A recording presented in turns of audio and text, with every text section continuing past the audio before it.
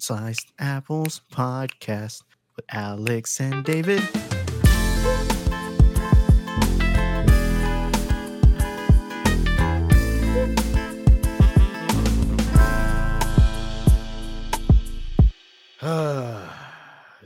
Real deal with T-Mill. Real deal with T-Mill. Real deal with T-Mill.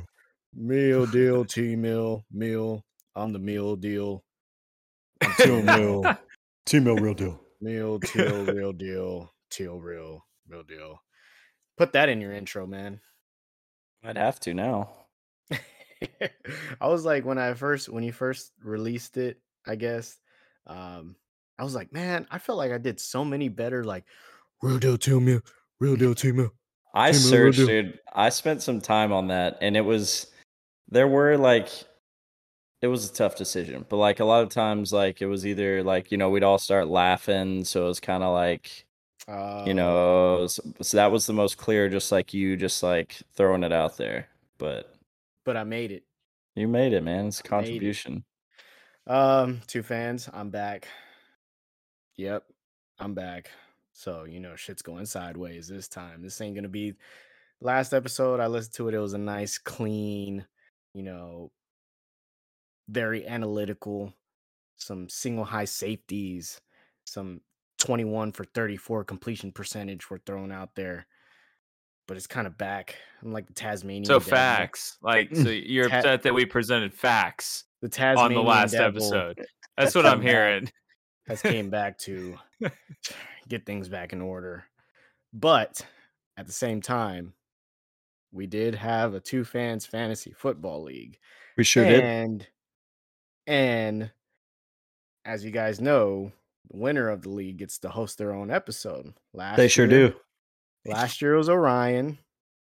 This year is our boy, T-Mill Real Deal. T-Mill Real Deal. And so, honestly, I'm just gonna hand it over to him because we're at his grace now.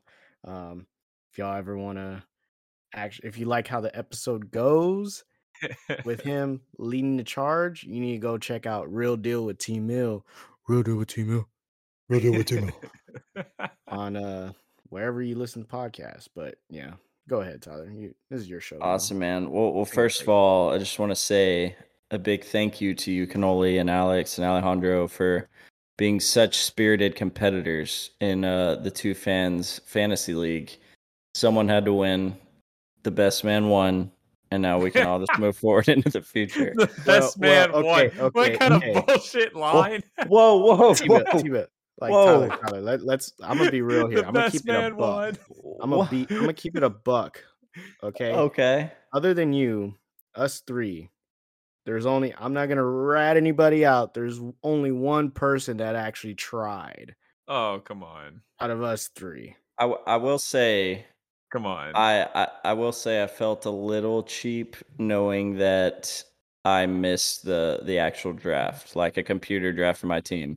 Now I had to make some moves, but that doesn't make me or anybody else in the league look good that you won with an auto draft team.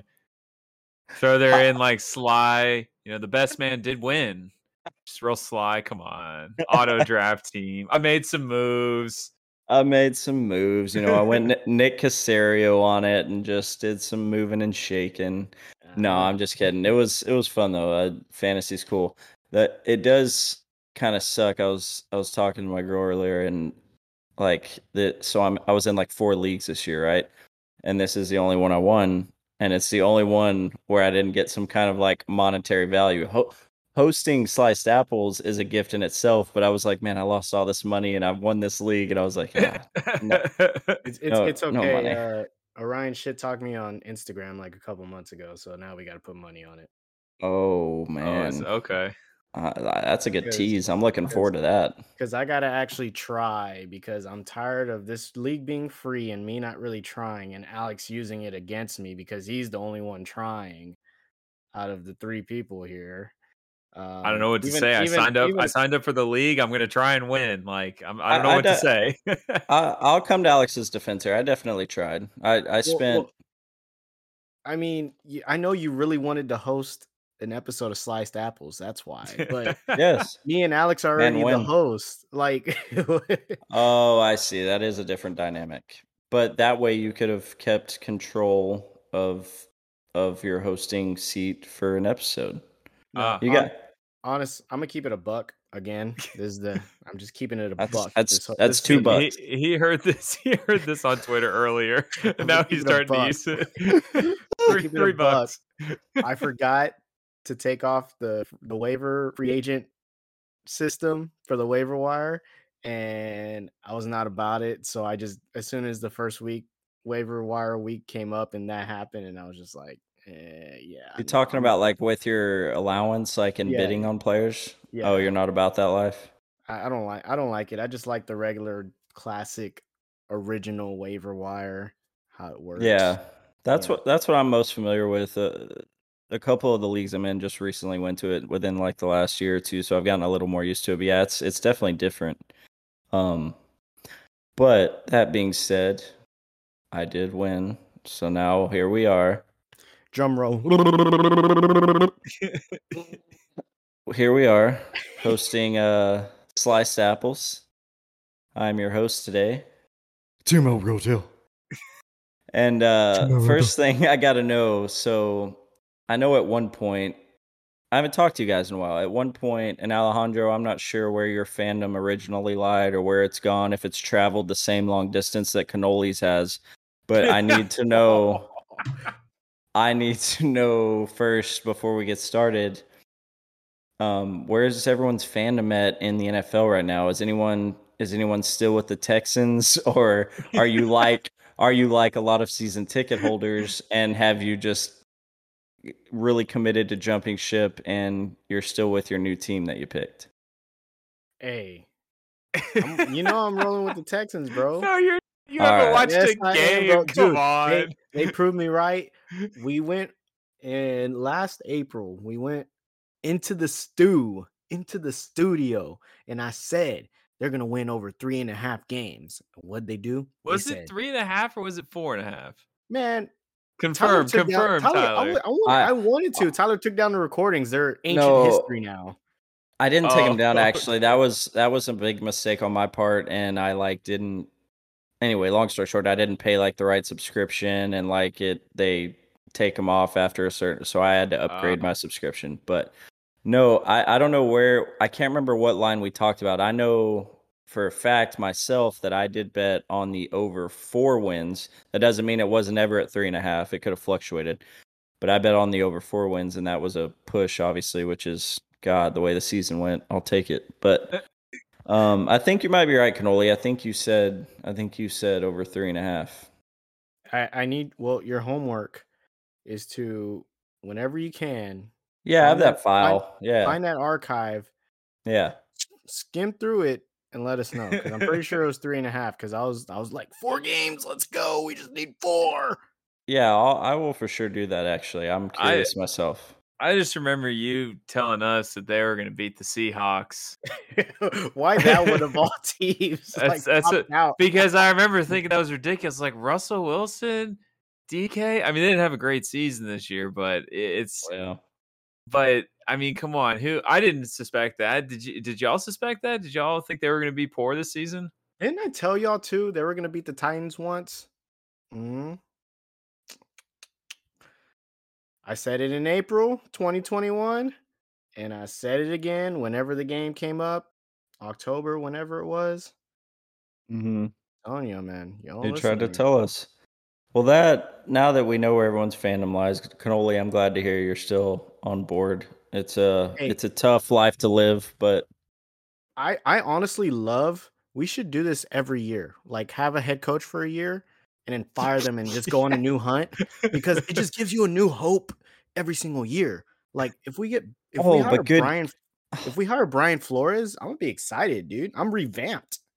But good God, man, I get what you're saying, but at the same time, I don't want to have to need as much hope as I had towards halfway through the season listening to David Culley talk. I mean, it's hard to not upgrade after that fella, and I hate saying that because by all accounts, the dude is nice, and that's really all anyone could ever say about him. Is he's nice, he was positive, but good Lord, the fact that he was even hired as head coach is terrifying. That guy. I was gonna say, looks like it turned out he wasn't a culture guy. What can I say? I'm telling you, man. But now that we established Cannoli, you are a Texans fan. Alejandro, are you a Texans fan? He's a Patriots fan. You're muted. He's a still. Patriots fan. Yeah, you're muted. He's a guy that doesn't know how to turn his mic off of mute. My bad. I'm a Patriots fan. Been a Patriots fan for a while. Well then that means you could probably be a Texans fan, right? Because I mean, the Texans are just trying to be the Patriots of the South. Mm-hmm. maybe when they get a good coach, maybe. But hey, it could be on the horizon. I mean, I'm all for a coach that lasts longer than a year. That's what I'm here for. That was unbelievable. I'm a Texans fan still, just very, very low key. I'm more an Eagles fan, which doesn't look much better. That's right. I knew that. So before we get into the coaching search, the latest news for Cannoli and all the other Texans fans out there. I don't know if y'all have seen this. It hit, I think, around 5:00. But Charles Omenihu, he's a former defensive player for the Texans. This fool just dropped bombs in a press conference in San Francisco on the Texans in a very sly way, in a very indirect way, but at the same time, very direct way.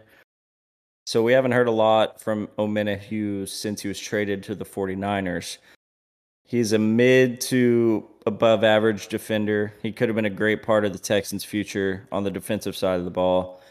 This whole season with the Texans, it was just story after story about, like, there was clearly a riff. Like, he's obviously a starting defensive player. There, all of a sudden, we'd get to week 3 and, Charles Omenihu's inactive, healthy scratch. Okay, weird.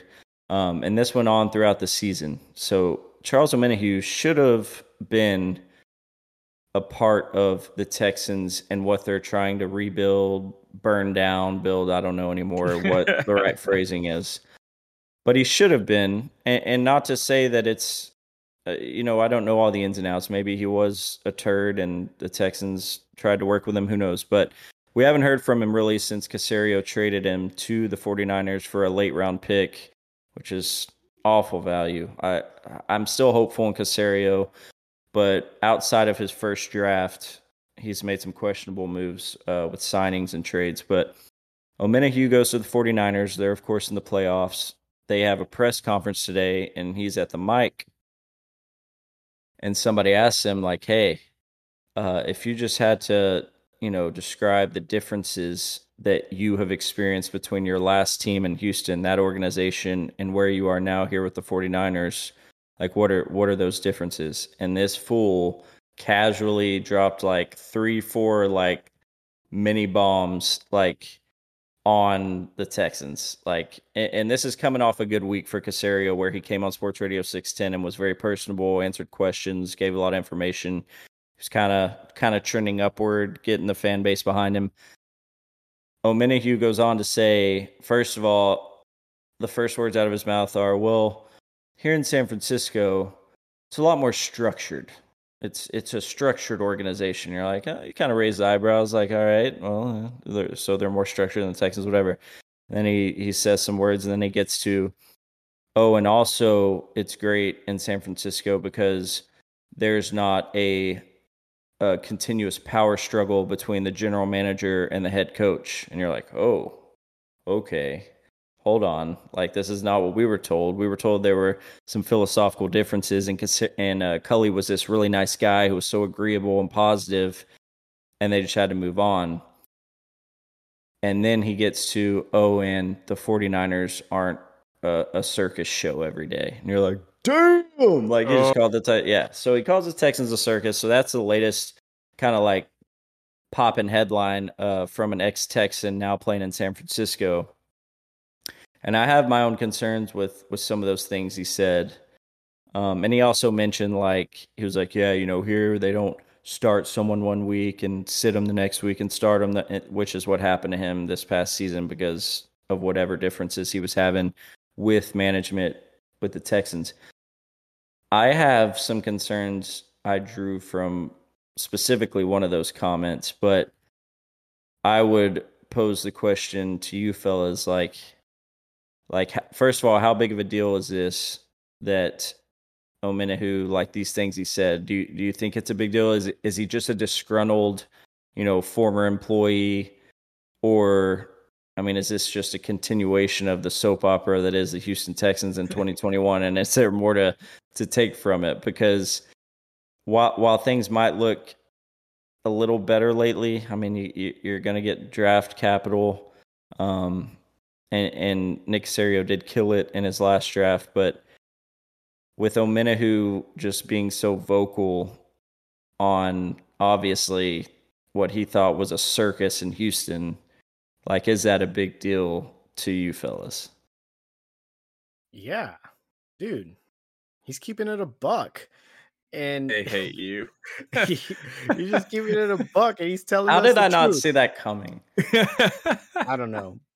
That's what I do. I do something you should have seen coming. Here I am. But yeah, I don't see why. It's one thing. What week he got traded? When did he get traded? It was, I think, pretty close to the trade deadline. Okay. Yeah. The thing is that his team just won a claim. I'm pretty sure he's feeling good. Moving on to the next week, they're in face Green Bay.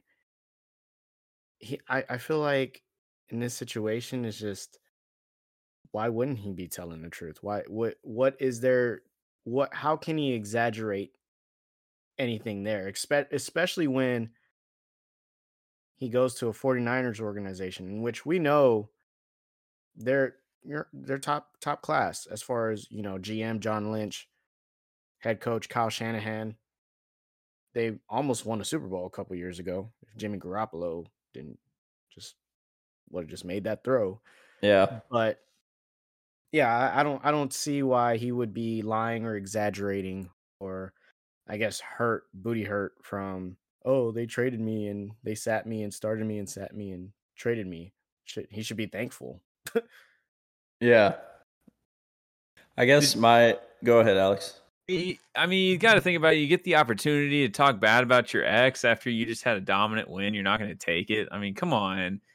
He's only speaking the truth that everybody knows. And we're sitting here freaking out because it's somebody who was actually there that's saying it. And everybody else is so buttoned up and culture this and Easter Bunny and everything. It's crazy. I mean, we've never, at least in my experience and my knowledge, I've never seen anything like it. So he's speaking truth to what we all know. And sure, yeah, if you just go out and you got a hot new piece, yeah, you're gonna talk shit about your ex. Come on. Yeah, no doubt. And the thing that's just crazy to me about it is, like, it really has been, as weird as it is, like, since week 18 ended and the Texans lost to the Titans at NRG and walked off the field, like, I don't want to say the mood or the thoughts behind the Texans locally have been super positive, but it did quiet down. Like, the season ended and you step back and you think, okay, Davis Mills showed some good things. Is he going to be a Deshaun Watson? Probably not. Hell no. Is he even going to be a franchise quarterback? We don't know. But he did show some good things. And Casario's draft pieces overall, like I said earlier, like, they all looked good. Like, every pick he made in last year's draft showed good things at some point. So you're kind of like looking at that and, yeah, okay, the Texans only won 4 games. That sucks, but there were good things if you really tried to find them. And then you get to the Cully situation, and it was, I mean, anytime you fire a head coach, you're going to get headlines. It's going to be talked about, but for the most part, the Texans kind of even survived that pretty well. Like, it was kind of like, hey, look, come on, like, it needed to happen.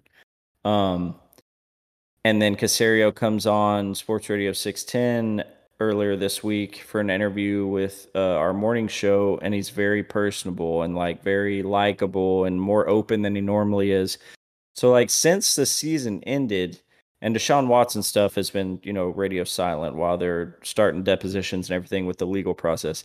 So since the season ended, it's like things have kind of, like, really been not to a huge degree, but trending in a good way for the Texans, especially just coming off of the lack of a better term, the shit show that it has been for the last 2 years. And then it's like the greatest soap opera in Houston continues on because all of a sudden, and I might be being a prisoner to the moment. I'm not saying this is like earth shattering what Omenihu said, but there hadn't been anything like this. This is different. This is new. That a player shipped out in the middle of the season, whenever they did keep it under wraps all year, what the rifts were and what was going on. You know, it was very Patriot talk to the media. You know, Omenihu's a good player, but you know, we're just going to sit him this week. Omenihu, you know, he's great, but you know, we're just seeing things differently. So whenever he speaks, it's like all of a sudden what maybe had been a slight trend upward for the Texans, like now there's once again like a popping, to an extent, negative headline for them.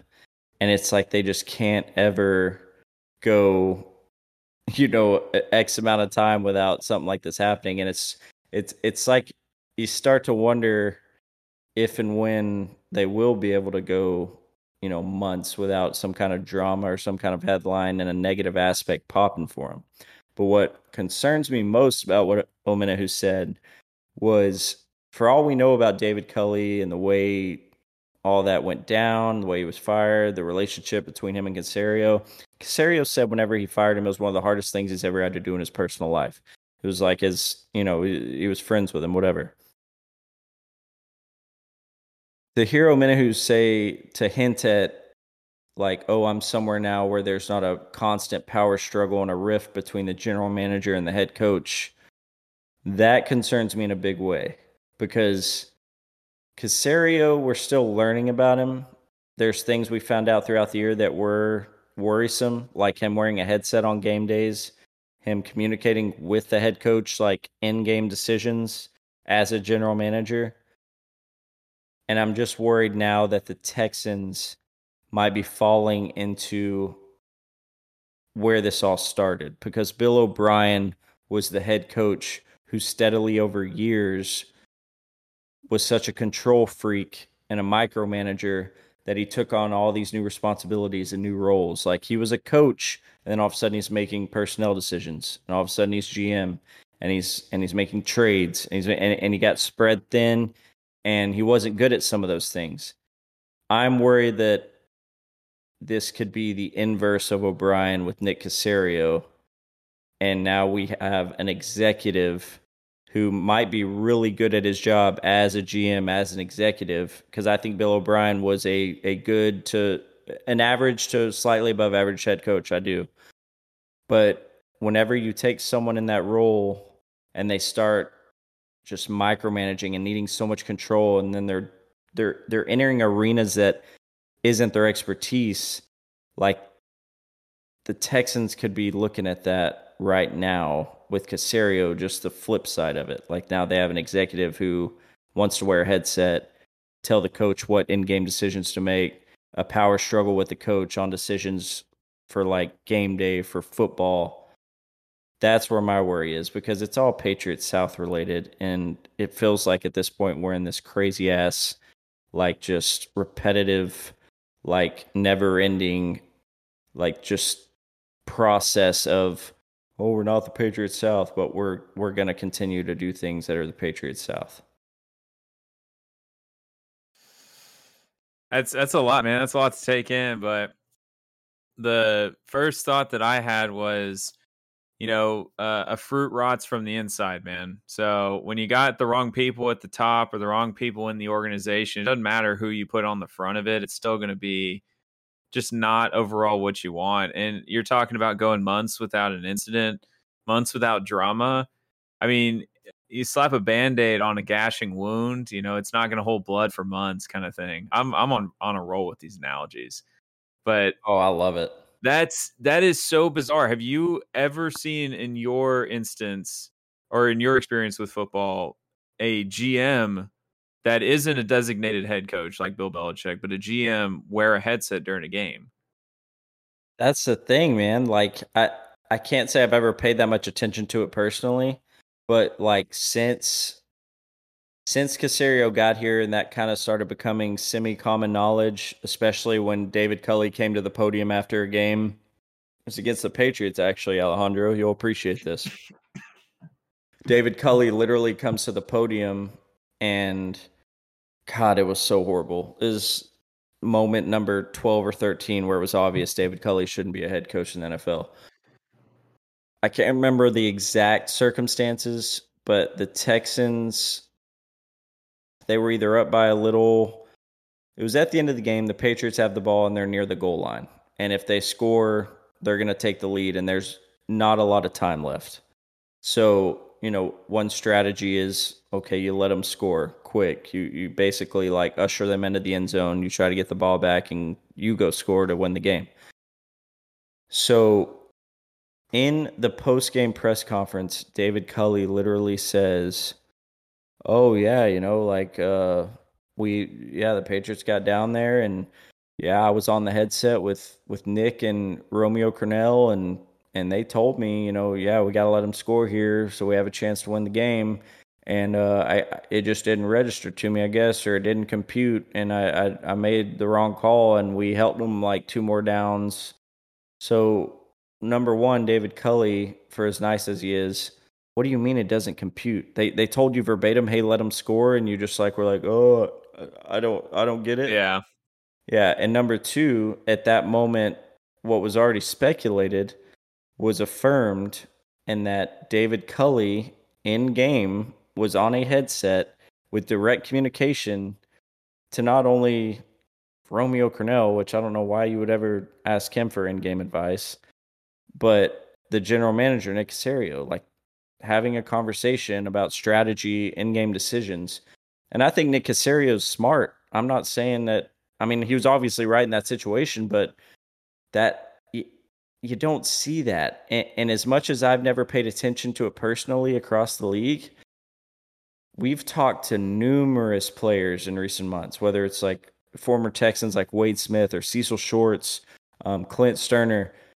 They all say the same thing. They're like, that's not common. Like, that's not how that role is supposed to go. Like, you hire the decision makers that you trust and that you think can lead the team.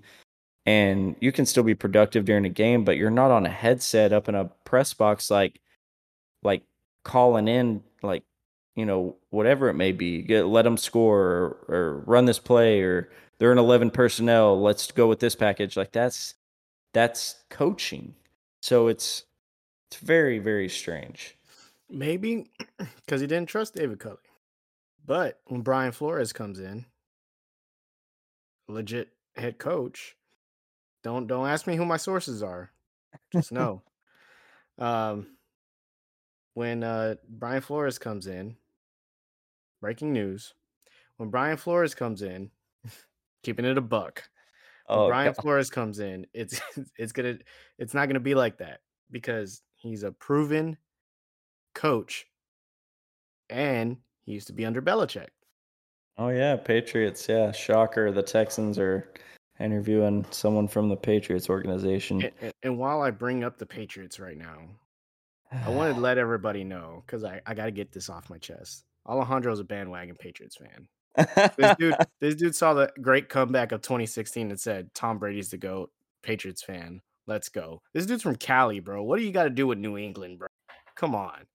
Wow, you just started coming at him, bro. Out of nowhere. Yeah, wow. I've been a fan since I moved over here. That was the first team I've started watching. Always been a fan. It doesn't make any sense that you moved from California to Texas and you become a New England fan. I don't follow. Okay, so I moved over here. But it's okay. Hey, what happened in 2004?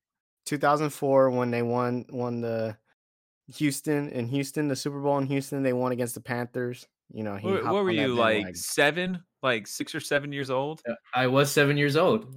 I think that's completely appropriate to pick a team at that point in your life. Come on. Dude, and then it was cool. I was a big fan of Vince Wilfork. I loved him whenever they drafted him. People would talk shit about him. He's too big, slow. And then, dude, I just started paying attention to the way Bill Belichick coached, and I fell in love with the way he coached. Hold on. Is there a certain age that like you get a grace period at the beginning of your life, like the first 15 years of your life, where you No. don't technically bandwagon or what? Dude, No, what are like, I you? would- You're 26 and you still don't have a team. Yeah, that's I- fair. Okay, we've established. See, I'm over here hitting my mic and shit. We've established I have a team. Okay, I said the Texans. I'm still Texans. They're a basketball team. They're a basketball team. Who's your basketball Yeah, team? who is your basketball Who team? is my basketball team? The Houston Rockets. Hey. And What was whatever last- team LeBron's on. Hey, okay, there you go. So I like a player. So what? I can't be like Orion. I like a player. I just Oh like players. I God! don't like Don't get me teams. started on that. Bro, So- I think pre 10 years old you can pick a team. Maybe 8 or 9. I would say I'm not a big believer in the you have to be a sole fan of where you're born of. Like, this isn't like you are gifted with your team at birth. Like, you get a choice in this. Come on, it's a free country. But I will say, if I started watching, I'm pretty sure he watched football before that. First of all, No. oh no, oh okay, you didn't start watching football. Still, till I mean, 7 it's years 6 or old. 7 years Cool. old. Come on, If like I were to go and see a Super Bowl and see the Patriots win and be like, oh, they won. That's cool. That's gonna be my team now. That's bandwagoning, bruh. yeah. At At this age, 7 it years is. old. You're comparing a 7-year-old decision to a 26-year-old decision. Like, at 26 years old, you watched enough football to pick a team. And I that's was 6 crazy. years At old. I 7 was years 6 old, I years stayed with old. the same team. I was 6 years old watching that Super Bowl as well. Oh, watching the Super Bowl. Okay, I think you said went to the Super Bowl, like a No, hypothetical. My bad. I was 6 years old watching the Super Bowl as well. Did I start? Ooh, you know what? Let me start. Patriots. No, kept it real with David Carr. I got my David Carr jersey, number 8. Let's go. You can also have like multiple teams. You know that, right? Like that's a rule in my life. I have 2 teams. I like the Texans and the Eagles. He doesn't have. Well, technically now Alejandro has 2 teams because Tampa Bay. Bucks. Go Bucks. Okay, that's David too. David's about the Bucks. We like the I'm- Bucks on this podcast. I want to keep it a buck too.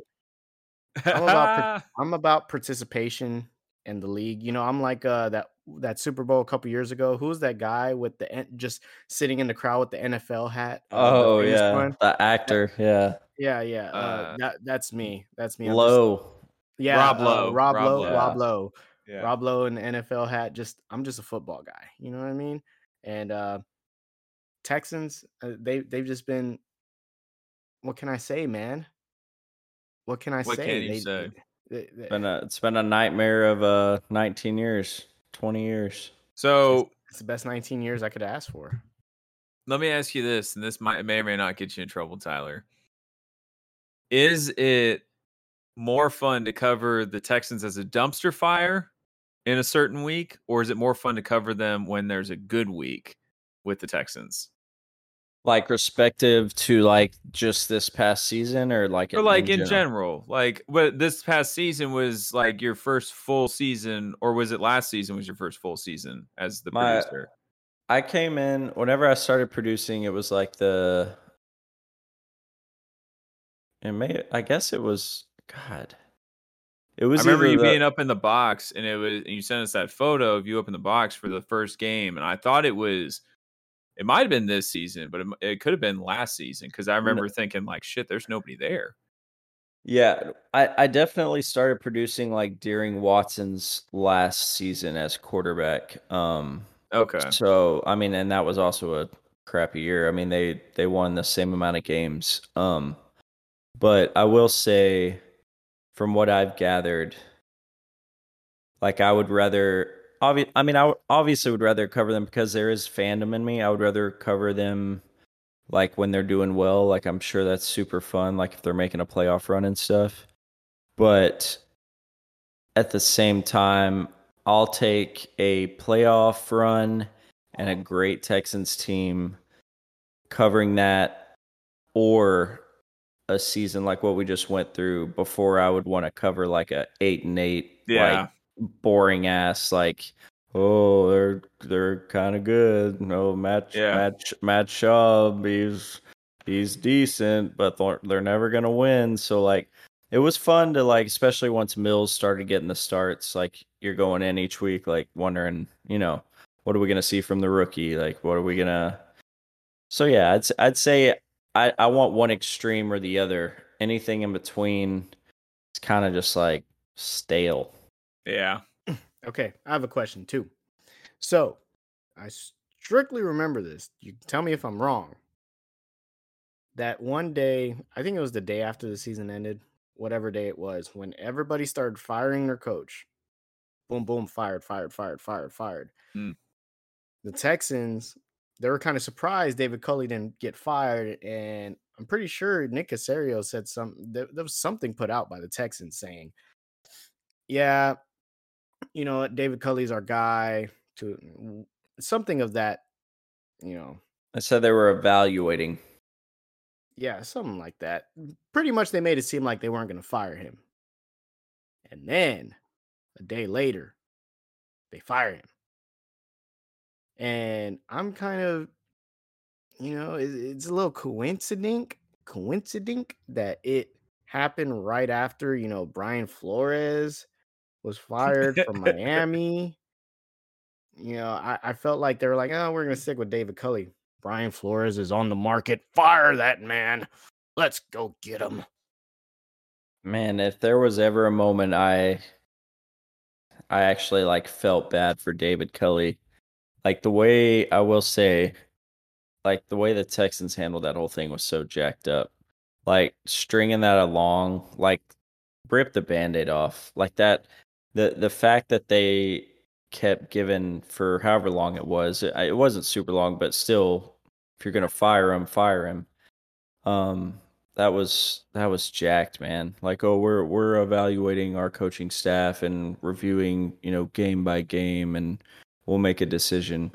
As far as Brian Flores goes, I don't know. I don't think he's going to be the Texans' next head coach, but I will say that the way Culley was treated through that whole situation, regardless of how inept and just not qualified he was, like they should not have done it that way.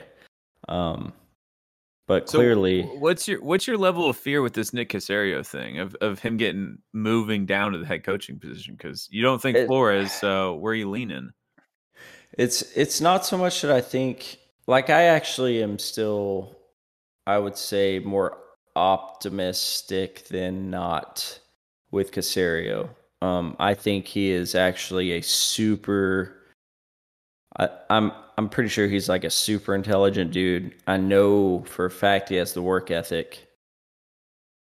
And it's not so much that I worry about him moving into like a head coaching role. It's just that control freak micromanaging thing that ruined this organization to begin with Bill O'Brien. So I'm still hopeful with Caserio, but as far as the head coach goes, I think they know who they want. I think they've known who they wanted. I think the Texans, it's going to be someone that to some extent is a descendant or a branch off of the Patriots tree, the organization. And I think they knew who they wanted before they made the David Culley hire, which makes it suck even more for Culley. But I think they knew who they wanted. Caserio just wanted to jump in here and try his best to salvage anything that he could from the damage that Jack Easterby and Bill O'Brien did to the roster, the draft stock, the salary cap, and I think Caserio's doing his best that he can. He's made questionable decisions on some signings and some trades, most of which I think once he's realized they weren't right, he's tried to correct quickly or just bail out of them. He drafted well. But I think from the get-go, when Caserio got on that plane with Cal McNair and Jack Easterby, and it was a done deal flying back to Houston, I think he knew at that moment who he wanted to be his head coach. I just don't think he wanted to bring someone into that shitstorm that was going on with the Deshaun Watson, the damage to just the books, and I mean Bill O'Brien and Jack Easterby destroyed. Like, I mean it's impressive like how badly they damaged the Texans' future with the moves they made. So, and he's come in and he's worked his ass off. I really do think Caserio could be a good GM. I just hope that he can let up on the reins a little bit and find the guy or hire the guy he's had in mind and really fully kind of distance himself from some of those decisions and focus on the roster, focus on the cap, focus on free agency, focus on the draft. And maybe he just couldn't do that with Cully, and rightfully so. But still, I'm confident in saying it's going to be someone with a Patriots background, and it's just really at this point kind of for show. I think with some of these interviews, like why am I blanking on his name? Hines Ward. Like, that's not a real interview. At least, Yeah. Good God, I hope not. But I think that was more so a favor. Like, maybe Hines is wanting to get his name out there and whatnot. That's not a real interview. But I think it's going to be a Patriots descendant. I think it's going to be someone that Caserio's had in mind. And then hopefully at that point, it's still going to be sickening to the Texans fan base because of this whole Patriots South thing and Cal McNair saying, we are not the Patriots South. It's still going to be hard for fans to swallow. But I guess I'll give it a shot. I'm not going to like it, but whoever it is, it's going to be a descendant from that organization. And hopefully Caserio can just really focus on like building a roster. So my sources are telling me, like I said earlier, Brian Flores to the Texans. I mean, but let's just say hypothetical. Who do you see? Very hypothetical. Who do you see getting that job? I know you said Patriots descendant. That's very likely, but anybody in specific you have in mind? I think it is very likely that the linebackers coach for the Patriots, Gerard Mayo, is going to be the next head coach of the Texans. He wasn't playing that long ago. Mm-mm. Or he was playing not that long ago, I should say. Right? Right. Yeah, he's never had a coordinator position or anything, but he is. If I was a betting man, and I am a betting man, I would say it's gonna be Gerard Mayo. Really? What happened with Bieniemy, the Chiefs offensive? All that fire last year about him, and all of a sudden I haven't heard his name. What's going on with that? Yeah, the Bieniemy thing. That's just reliving that last year is a nightmare. But like with Bieniemy, I mean, he was getting interviews left and right last year, and he has a lot of years lately, rightfully so.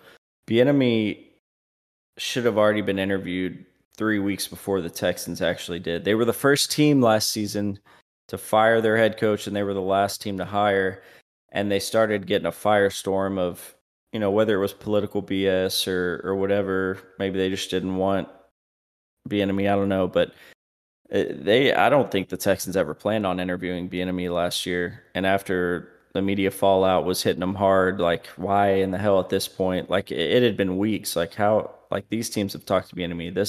His name's out there. This team has talked to Bieniemy, and they were like, all right, we'll give him an interview. I just don't think that Bieniemy, that personality fits like the culture. All. Yeah, he's not the culture. He's not. Yeah, he's not going to be a yes man. He's not going to be a tough, Neither smart, is Brian dependable. Flores. That was why he got booted from Miami. He just was a guy who went against the management and ownership. Exactly. So, and you bring up, speaking of management and ownership, somebody who encompasses everything, Jack Easterby. What's the latest on Jack Easterby? You said that they screwed up the Texans' future and the wallet and everything, almost as if he wasn't there. And I had to double check to make sure he was still there. So, yeah. What's new with Jack Easter Bunny? Are we still roasting him on 610? Oh, I mean, dude, it's first of all, yeah. I mean, you're 100% right.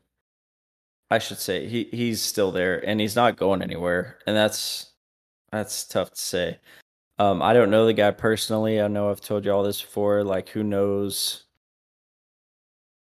what, like in the 30-page Sports Illustrated article, like I don't know what's true, what's not, what was a smear campaign or what may not have been. But the fact that you can survive something like that and also at the same time 100% guaranteed have your fingerprints on the worst trade in the organization's history, which was DeAndre Hopkins to the Cardinals for Dude, arguably the worst trade in NFL history, man. right. Yeah, good point.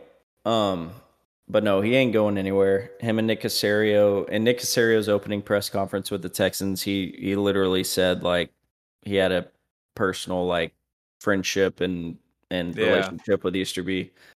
But the latest with it is in that interview on 610 that Caserio did a few days ago with Paint and Pendergast. They, in credit to Sean and Seth, they asked him directly kind of a few questions about Easterby, and he defended him pretty hard.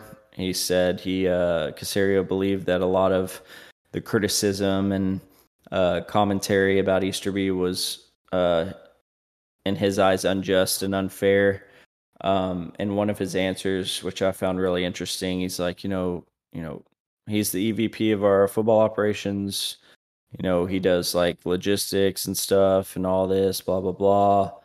And then he cuts in and he says, well, outside of, a few month period in whatever year that was, 2020 or whatever. And I'm like, yes, that few month period was a disaster. Like, that is the whole problem. Like, yeah. But no, Caserio defended him pretty hard a few days ago. And the latest also is that even if Caserio was somehow, and I don't think he would, if he was somehow come to the conclusion of it's best for the organization for Easterby to just be gone, or it's best, to make this decision to part ways with Easterby, I don't even know, with as much power as Caserio does have, I don't know if he can make that decision, because all reports and everything we hear is that Easterby does not report to an executive at NRG. He does not report to Caserio. He reports directly to Cal McNair, the owner of the Houston Texans. So I think he's here to stay. And Jay. we haven't heard him speak in over 500 days now. Don't ever Really? Don't ever let me interview either of them. I'm gonna fire their ass up because oh my gosh, I just don't know this facade they're hiding behind. Who are they covering for? Why are they covering for who? Why can't they just keep it a buck and just like Antetokounmpo? Keep it a buck like Antetokounmpo and just, man, slaughter. I will slaughter these. Okay, hold on. I was about to say no. I don't let me interview these guys, because I will be metaphorically in their face, in their grill about this shit, metaphorically. because it doesn't make sense. I don't know why they are covering for somebody that we all know who that guy. Yeah, Like, exactly. Team like, chaplain shit, turned general manager. If you gonna let somebody come in at that executive role, make all that money, and just not do shit, just make shit worse, just hire me. I can come in, be an executive. I'll go slap ass a little bit, say hi to the players. I bet you like slapping ass. Hey, go sit in on the meetings, and I will keep everything neutral. I won't make anything better. I won't make anything worse. And your money paid to me. Keep it a buck. I will keep it a buck, and your money paid to me will be more efficient than whatever you're paying Jack Easterby. And you know what? I'm over it. Like, I've kind of deleted. I'm glad Easterby hasn't talked in 500 days because I kind of deleted him out of my memory. And I'm What he trying wants. to, like, I spent Yeah. so long talking about the BS from the shitstorm that was last year. I'm trying to look at it glass half full because I'm trying to live a long, healthy life. And if you focus too much on the Texans, you can't do that. It's Tyler, I'm bad for your really health. It's that's bad why for your I'm a health. little worried about you. I'm concerned You about you, should be. Tyler. My blood pressure is Because skyrocketing. I can block it out and just focus on the good, like signing Yeah. Brian Flores as the head coach. But I don't mean, if we're not really trying to, I don't mean to stray away from the hot dog shit Texans. Oh, we But should. It's bad for everybody's but health. I did see a little something talking about one stress to another stress. Oh no. The price tag that Carlos Correa is looking for in his contract, because right now the MLB's locked out, but he's still a free agent. He's looking for, according to Bleacher Report, he's looking for $330 million. Cha-ching! Yeah, man.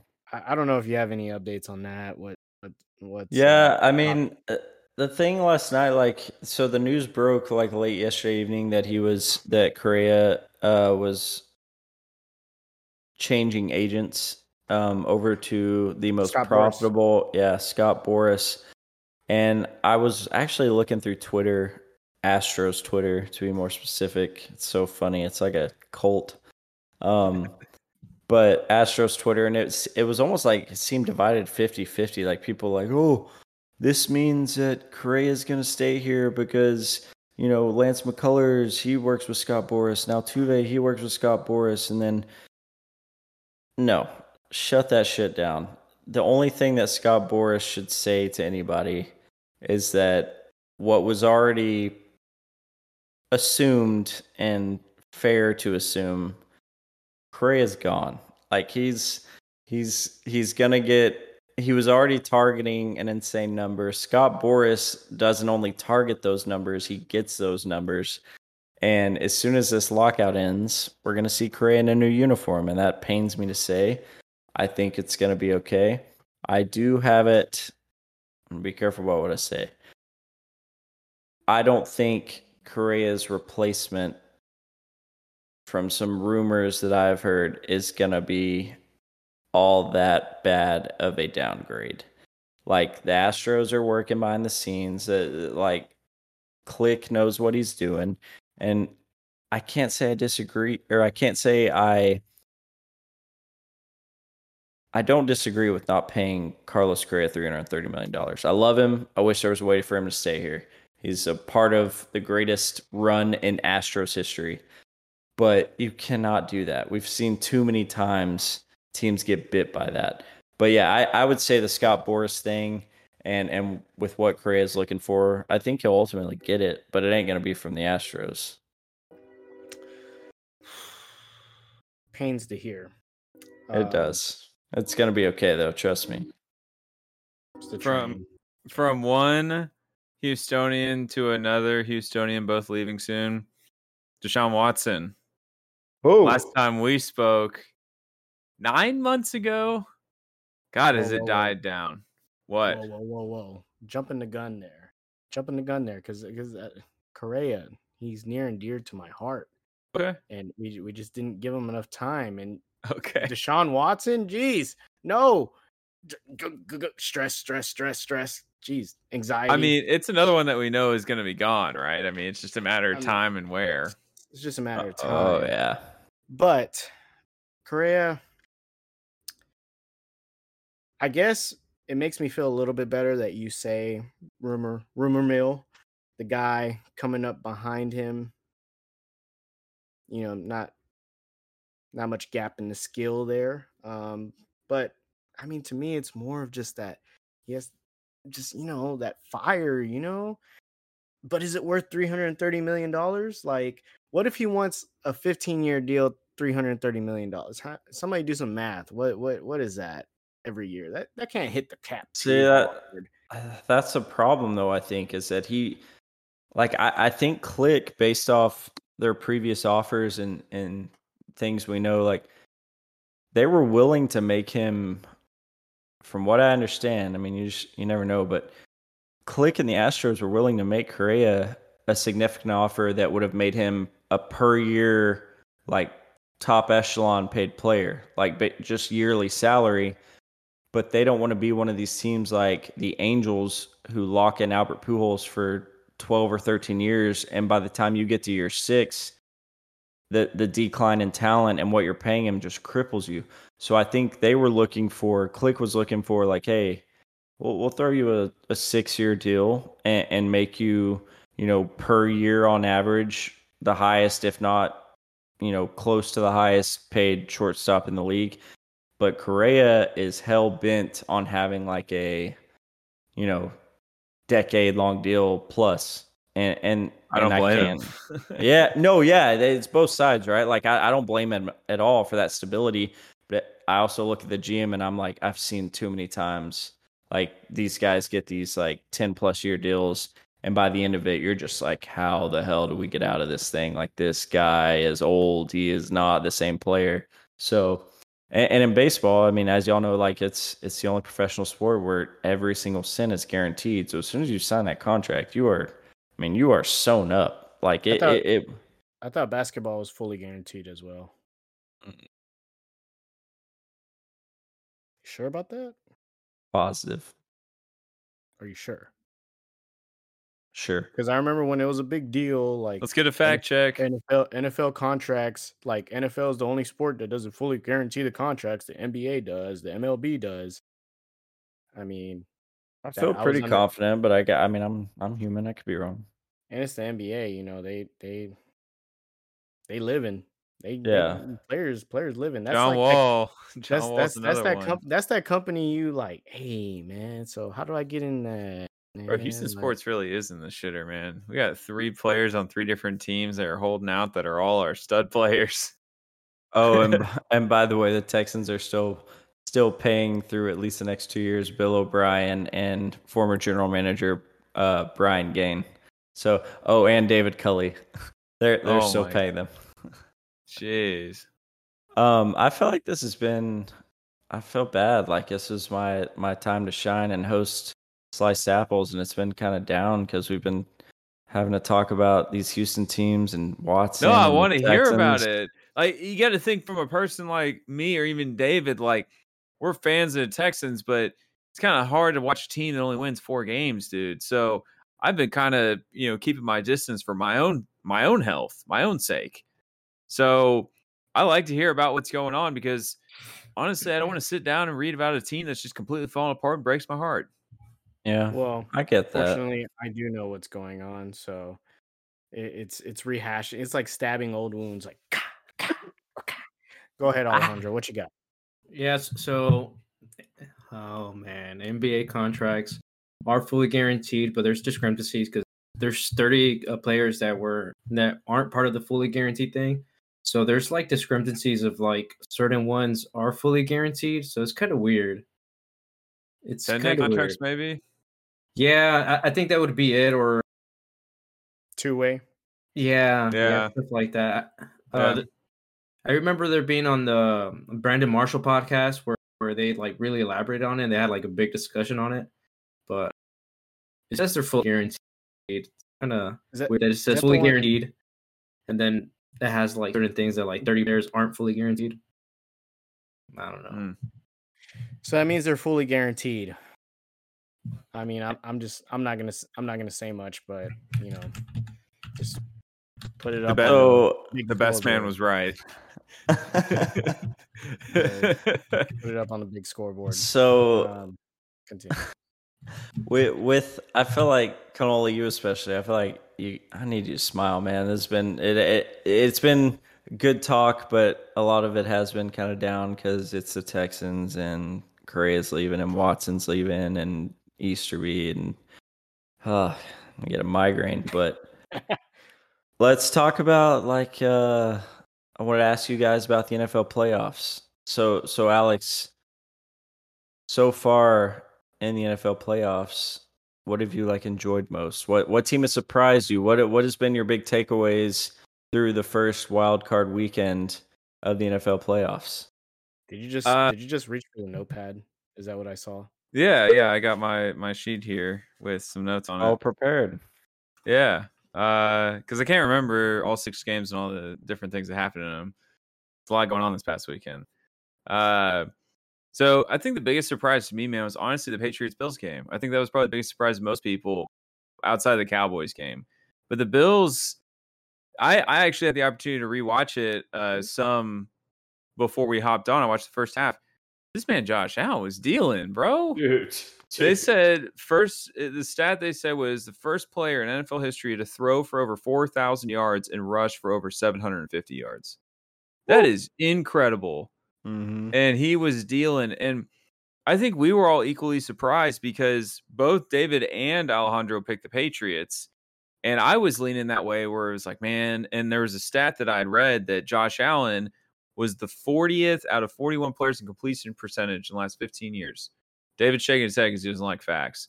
No, But it's because I allowed you said that, and I listened to the notepad. You really like that stat. Really, oh yeah, I'm solidifying this Patriots pick, and I listened to the notepad, and I shouldn't have let the notepad affect the no, I picked the judgment. Bills. I know, but that stat, I shouldn't have listened to that stat. Oh, you're saying okay. That specific stat. It is a pretty daunting stat, and it made you think because you thought about the game earlier this season where Mac Jones threw the ball 3 times and ended up winning. Like, because Bill Belichick just was able to inflict his will on the game that particular week. So that one was a shock to me for sure, especially with how well he played. I think the Cowboys was the other one, man. Like, my God. I won't say the stats for David again because I know it'll annoy him, but they are number 1 in a lot of categories, and somehow, some way, they had 14 penalties and blew that game. I don't know how they did it. How do you the culmination of talent on that team is incredible. Did you hear McCarthy's quotes today from his end of season presser? No, Dude, what was it? He said, Dude. was it the one that he said that they were nervous before the game? It said And he- scared. Yeah, or scared or or nervous. like- Maybe it was nervous, but yeah, he said like he could pick up on it like going into the game that the team was it was either nervous or Oh. scared. Like, during bro, their- are you doing? Like, during their pregame prayer? He could Yeah. tell, and that's why they came out with the start they did. And I was just like, dude, Bro, but that's like This- every game for them. Like every game they come out flat.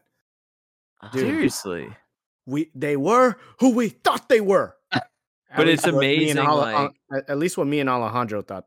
I Alex- truly Alex got believe fooled. they could win as most people thought, but I said I love all these things, XYZ, the whole alphabet. The one thing that I didn't like was Mike McCarthy, and I said I didn't think Mike McCarthy was going to be bad enough that it would outweigh all the good in this team, and he truly was bad enough. I mean, that QB sneak call, although it shouldn't have come down to that, was atrocious. That 15 is seconds, you run an organized quarterback draw. I will say Dak could have, like, it's still a bad call. But devil's advocate, if he calls that, I got to think Dak should know, like, instead of running those full 15 yards or whatever he did, he got in field goal range quick. Like, you get down at 8 yards, 10 yards, and still, again, a bad call. But, like, Dak had all that open space, and he just kept going. You're like, dude, clock. What are you doing? And then the fact that he didn't, the whole thing with the ref at the end, again, just silly. like being around, like I never played football, not even Pee Wee. Like, I was too skinny. My mom was like, "You're gonna get killed." She wouldn't let me play. But like, I'm the only one on this podcast that played football, and I only played high school football. Come on.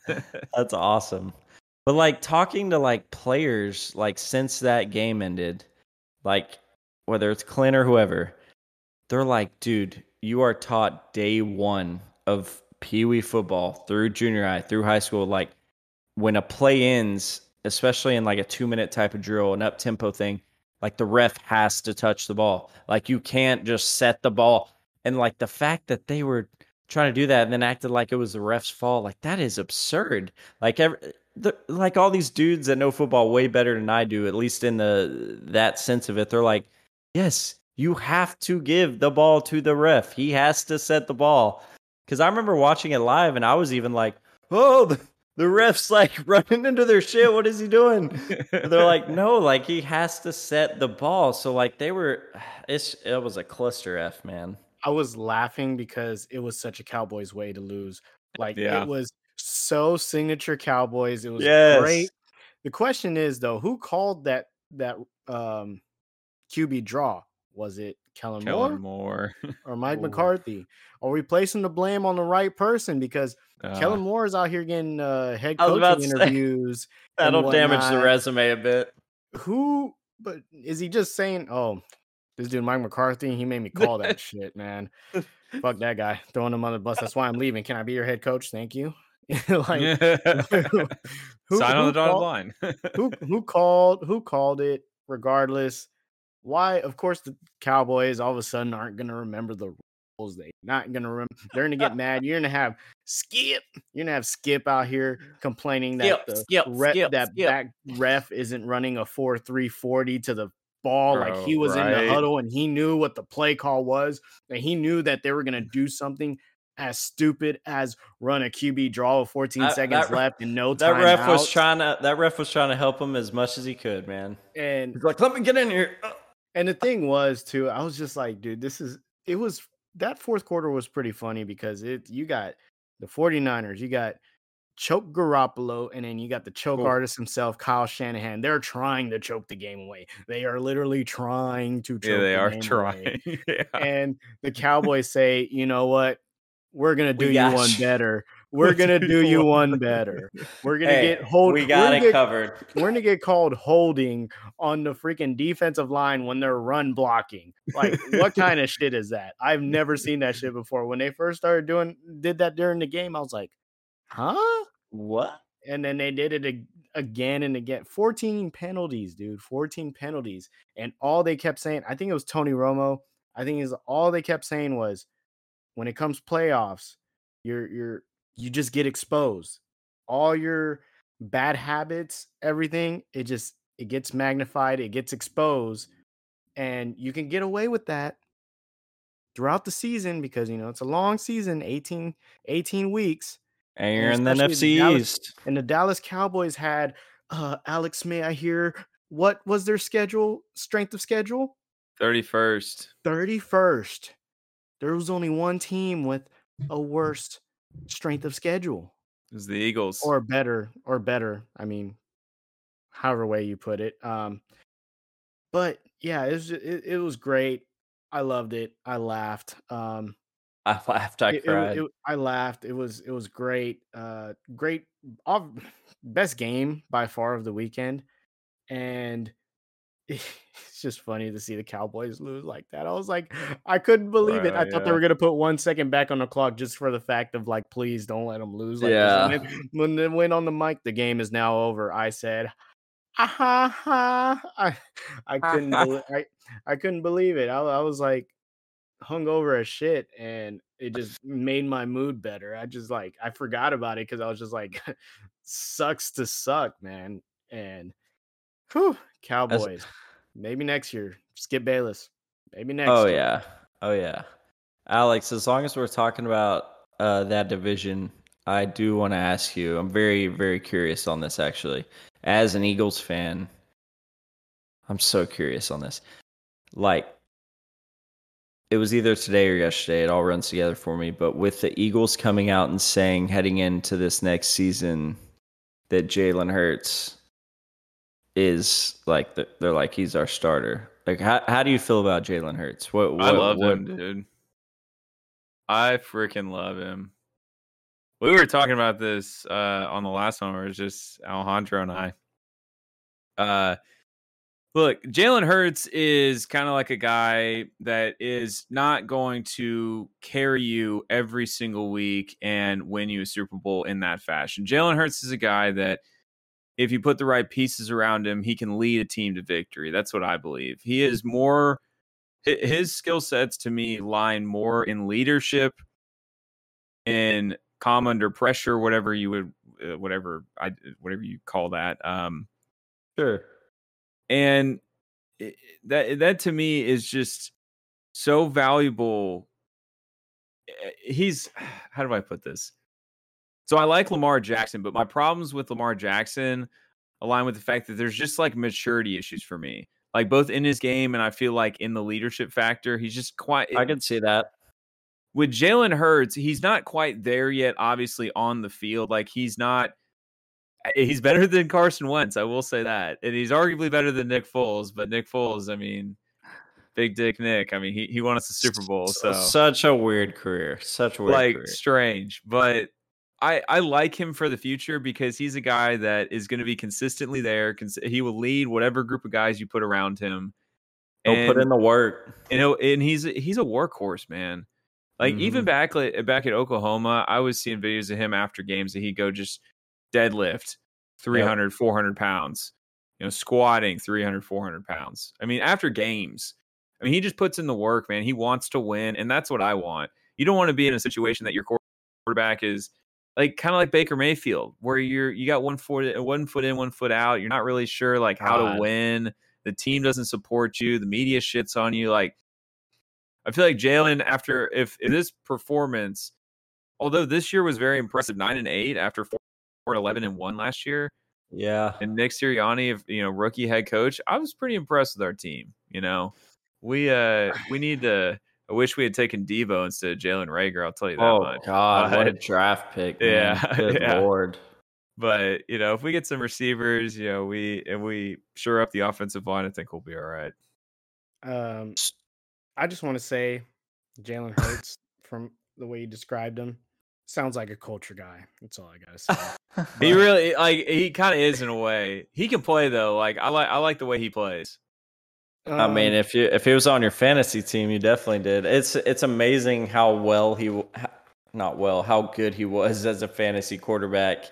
Like, I mean, and not to shit on him and say like he just wasn't a good quarterback or anything. I'm just saying like that dude, fantasy wise, racked up this year. Like a lot of winning teams in fantasy had Jalen Hurts at quarterback. And a lot of the times it was second half, he would just all of a sudden like scramble and run for like long ass touchdowns and stuff. But you know that. But well, Alex, we know where he is with his quarterback, Alejandro, Patriots fan. How you feeling about Mac Jones? Oh man. Well, first I want to clarify by the NBA contracts, just to be clear. To be clear. That's great. It's very important to be right. Oh, I love it. So they are guaranteed, but there's a set date that if a player is waived, they do not get the rest of the guaranteed contract. So they're guaranteed, but not really. Okay. So I guess we might both be right. So what was it's the a first draw. sentence? They are guaranteed contracts. No. Major League Baseball players, as soon as they sign, it doesn't matter what happens to them. They can blow out. They can lose their arm. They're getting paid. I mean, NBA is getting paid too. There's literally one stipulation. There's literally one stipulation. That's the only stipulation you need, Cannoli. It's still There's guaranteed. no stipulations. No, it's not. It's still guaranteed. I promise you. It's a pretty big stipulation. But if you don't get waived, it's guaranteed. You getting every cent, no matter what. So if you play every game, a part of your contract, you get paid, is what you're saying. Yeah. You don't even have to play in the games. Apparently, it's guaranteed, but just don't get waived. Yeah, just don't get waived. As long as you don't play waived, in the games and don't get waived. You could get traded. You could get released. You can get everything but waived. As long as it doesn't say you're waived, it's guaranteed. They could send you down to the G League. Guaranteed. Come on, dude. Guaranteed contract. You worry me sometimes. So Alejandro, thank you for that information explaining that Major League Baseball is the only league with fully guaranteed contracts. How do you feel about Mac Jones? Oh man, honestly, I love Mac Jones. I think he fits so well in our culture. He's a great Patriots culture guy. He's super smart. I just feel like he fits perfectly with Bill Belichick. Just head down, let's grind type of person, and It was funny that they were showing videos of him like before like the Patriots season. You know, he's kind of like a little happy, a little bit more animated. And then throughout the season, he just got the more serious Bill Belichick face. But man, I love him. He does what you need him to do when you need him to do it. He still needs to grow a lot. I mean, made really good throws throughout the year. If you need him game manage, he could game manage. He's able to listen to whatever Bill Belichick needs him to do. And I don't know, man. I'm super excited to see what Bill Belichick puts around him and what he does with that. But I love Mac Jones. He's awesome. Yeah, he was the only rookie quarterback better than Davis Mills, so I'll give him that. Did y'all see fun fact, Trent Williams, offensive line of the 49ers, won his future Hall of Famer, won his first playoff game for so many years. And that man was iced out. I hope y'all saw on Twitter. My man's was, I've never seen an offensive lineman iced out like that, bro. Like I'm talking like front man rapper shit, man. He was keeping it a buck for sure. Thank you. He was keeping it a buck, an icy buck. Cause I had to sue him for like eye damage because his ice was just like so shiny. All of them hurting my eyes. But so I gotta make the full round table here because I'm OCD. Alex talked on Jalen Hurts. We got Alejandro talking about Mac Jones. As David talked about Tom Brady. Oh God, that was good. Cannoli, honest like impressions and opinions on the rookie in Houston, Davis Mills. Well, he definitely has potential. He follows directions well. Culture guy. And stop it. And he's made. I don't like your he's tone. He's made the right progressions in practice. Oh damn it! He's doing what he's asked to do, and right now that's all we can ever ask him to do. Him. And he's just a right fit for our culture at the moment, and I couldn't say enough about this young man stepping in a situation that he did. I'm upset. Taking over unexpectedly for Tyrod. Unexpectedly. And no one knows. It's okay. Just being a great culture guy. And I can't say enough about my quarterback, Davis Mills. Next year he will just continue progressing as long as he sticks to the plan, sticks to the culture that we've built around here. If it's really happening, the culture that we've built, as long as he follows that and the culture keeps building and becoming greater, he will. Son of a bitch. He will exceed expectations. And damn you. So that's 1 out of 32. He's got to go through the other 32, right? That's what he's got to do. David, next team up, Kyler. Man, I like a lot of what I saw from Davis Mills. I think a big factor is going to be if Pep Hamilton stays in Houston. But I think I said it right when we were starting. Obviously, there is no evidence of him being like the guy, especially following the footsteps of Watson. But dude, there were moments this season where I think back. Stop it! Are we seriously sitting here talking about Davis Mills? Stop, yes, T-Mill. Yes, we're not going to. He's the starting quarterback of the Houston Texans. He's going to be the third string in a couple years, bud. We're not sitting here talking about him. So who's better? What I needed to say because I'm a culture guy, but you know what? Screw the culture guy. I like keeping it a buck anyways. I like keeping it a buck. Davis Mills, you're up to like $8. Third over. What? I think it's more like 15. We got the number 3 overall pick. Please pick a quarterback. What? Okay. Okay. What quarterback are you taking, Cannoli? Man, anybody but Davis Mills. Davis Mills doesn't even sound like a winning quarterback. Just that name. You just got to tell me his name. Davis Mills. What? Money Mills? Magic Mills? General Mills. Stop. This dude balded when he was like 16 years old. That's not a winning formula. Damn, you're hating on him because he's bald? No, I'm hating on him. I'm not even hating on him. He's just. I thought you were a LeBron James fan. Oh, But oh, he still has hair, bro. Come on. Oh, He yeah, has hair. If it's synthetic, but I guess yeah. But we're talking about a quarterback here. We're talking about a quarterback. Okay, yeah. And what did you see from him that tells you definitively he isn't it? Because he was better than Tyrod Taylor, the 10-year vet that survived. Got hurt. The hammy, bullshit. bro. The hammy. No, he came back and he sucked ass. Because that's what happens when your culture sucks. Davis Mills had the highest red zone percentage in the entire league. Well, it Rookies doesn't matter or when you're veterans getting in all the red included. zone twice in a season. No, I you mean, have to get there we a certain weren't amount of time scoring to that qualify. much. That was for You have to- sure. You have to get there a certain amount of times to qualify. Oh my God, yeah, he met the minimum, bare minimum. You can't. Thankfully. All I'm saying is, again, I'm not saying he's the guy. I'm not saying he's a franchise quarterback. But I'm also saying there's no way you can say without a doubt that he isn't. I think you got to see more from him, and next season's going to tell us a lot. Next season, is he still going to be starting next season? Fuck. Yes. Because who you? God damn it! That's part of the problem, though. Like, that's part of the bad luck of the Texans. Like, look at the quarterbacks in this draft, dude. Like, there's no one.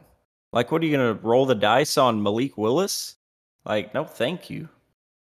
Davis Mills, the former #1 quarterback recruit in the entire country, out of high school, that showed you good things. I'm asking you this seriously. You didn't see anything from Mills, especially. Let's reflect back to his best game against the Chargers. You didn't see anything in that game where you didn't just step back and think like, oh, that he showed some good things. Seriously, a blind squirrel finds a nut eventually, and seriously, he's gonna be a backup. He looks like Matt Schaub. Matt Schaub rode the bench up until we were just desperate enough. David Carr. How can you say shitty enough? So he looks like Matt Schaub, who led the NFL in passing yards one year. Oh my God, dude! Davis Mills ain't it. I can tell you right now, guarantee it, lock it in. He ain't it. I understand. I understand your sports radio 610. You have to have some optimism and are you kidding me? I understand. I've gotten in trouble for being too pessimistic. I promise you that's not an issue. Well, it's just the fact that I think off on you then. I just think that Davis Mills, the jury is out, is all I'm saying. Again, I'm not saying he is the guy for the however many times I've said he very well could be third string in a few years. You might be right.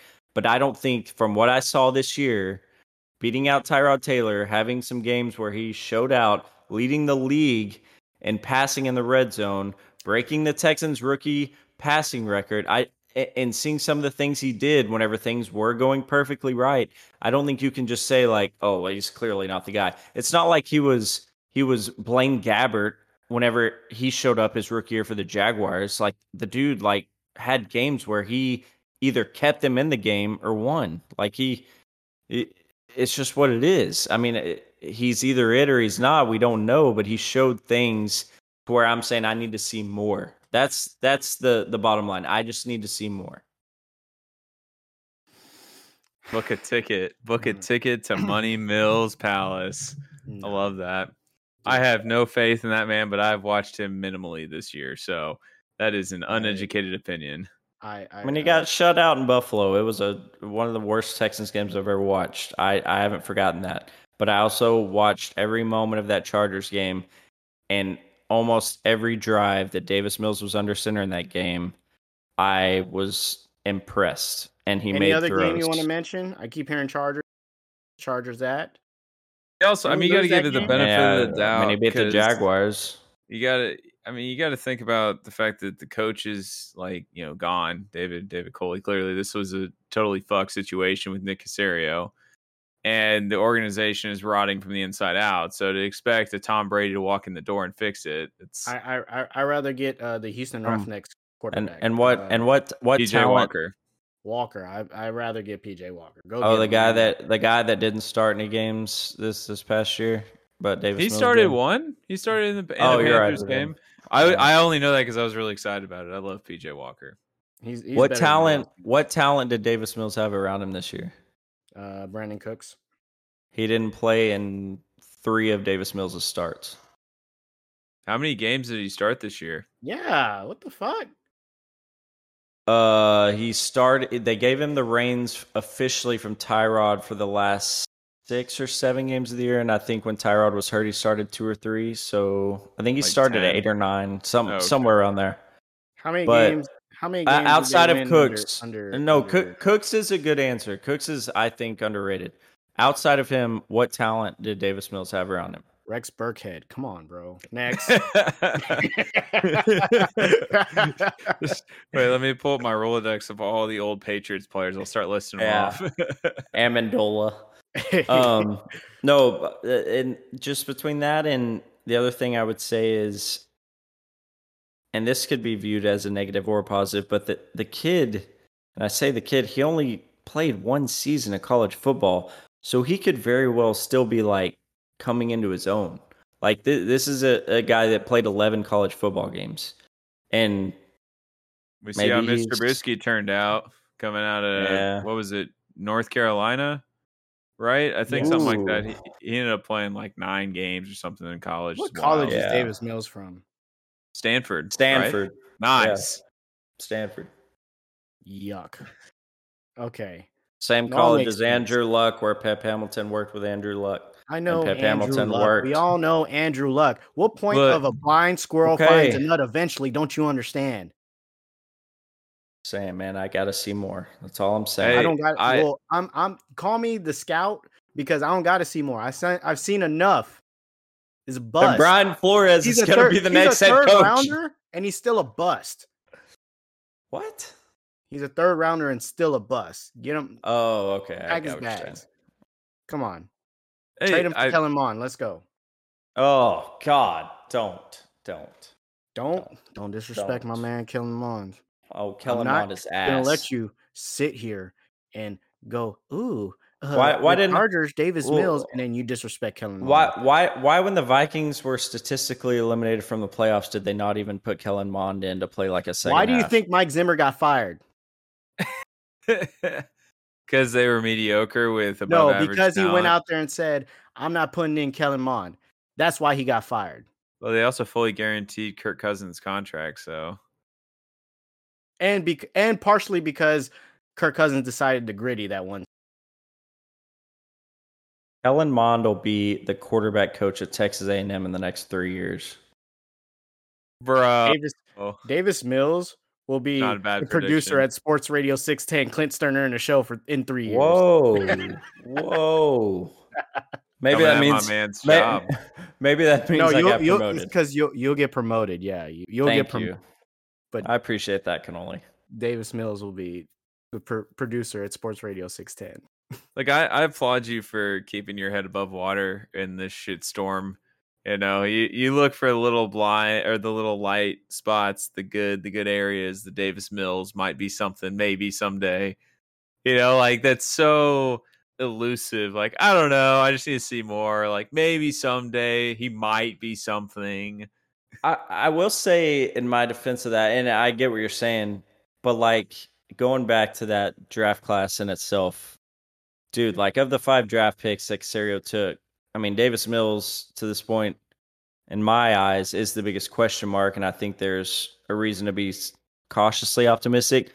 But the reason that I am that way is because those other 4 picks Caserio made, they all look good, man. Like Nico Collins, like I think he's got a career in the league. Brevin Jordan, tight end, he was a monster in the red zone at catching touchdowns. Roy Lopez became a staple of Lovie Smith's All defense. right, I'm tired of this. You keep talking about red zone stats, touchdowns, Oh, but we only won 4 games. Well, yeah, And we got that's- shut out by the Bills. who are maybe tracking for the Super Bowl, but But I get I'm what you're saying that's saying. one game we literally did not score in. So you're talking about that was 16 the other games. No, I know what you're saying, Cannoli. I feel it. I feel your passion. I'm just saying Caserio's draft was about as best as you could ask for.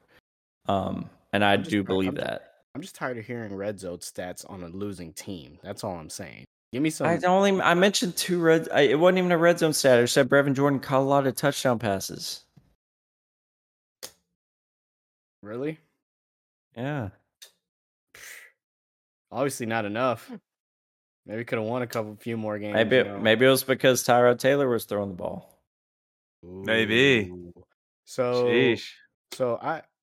I don't know this. How many games did the Texans win under Tyrod, and how many games did the Texans win under Davis? 2-2. 2-2. And how many games did Davis Mills start?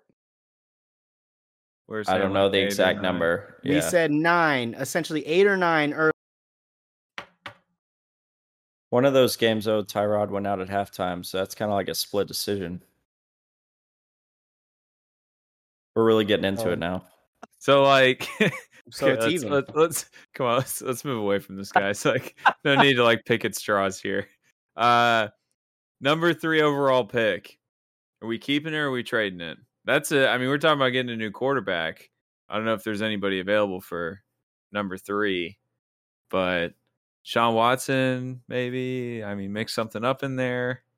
I mean, that'll definitely be with the Watson stuff. Who the hell knows? Obviously, you're hoping to get a lot of draft equity, but outside of the Watson stuff, which I just at this point I have no idea where it's going to go.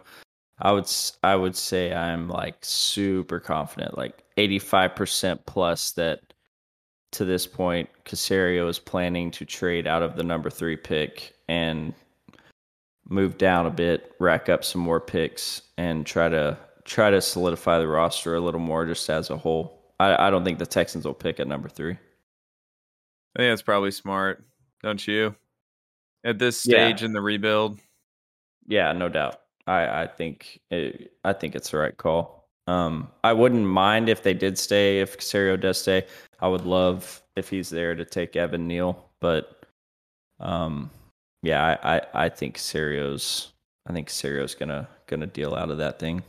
But why would you deal out of it? What are you hoping? Because this draft just isn't top heavy. Like, I mean, with any draft you can find talent, but I mean, there's just no clear, like the top 6 to 8 picks of this draft are like, it's one of the most unpredictable like top prospect drafts in recent memory.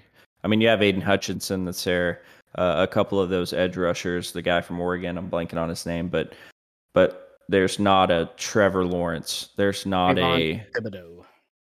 Yeah.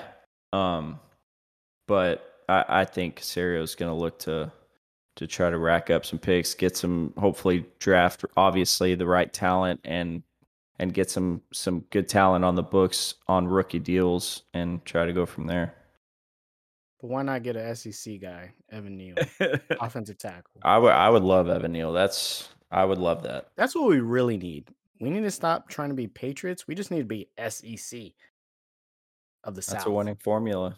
You really got to build that offensive line too, because Laramie Tunsil is gone. Why? Did he smoke some more pot in a mask or something?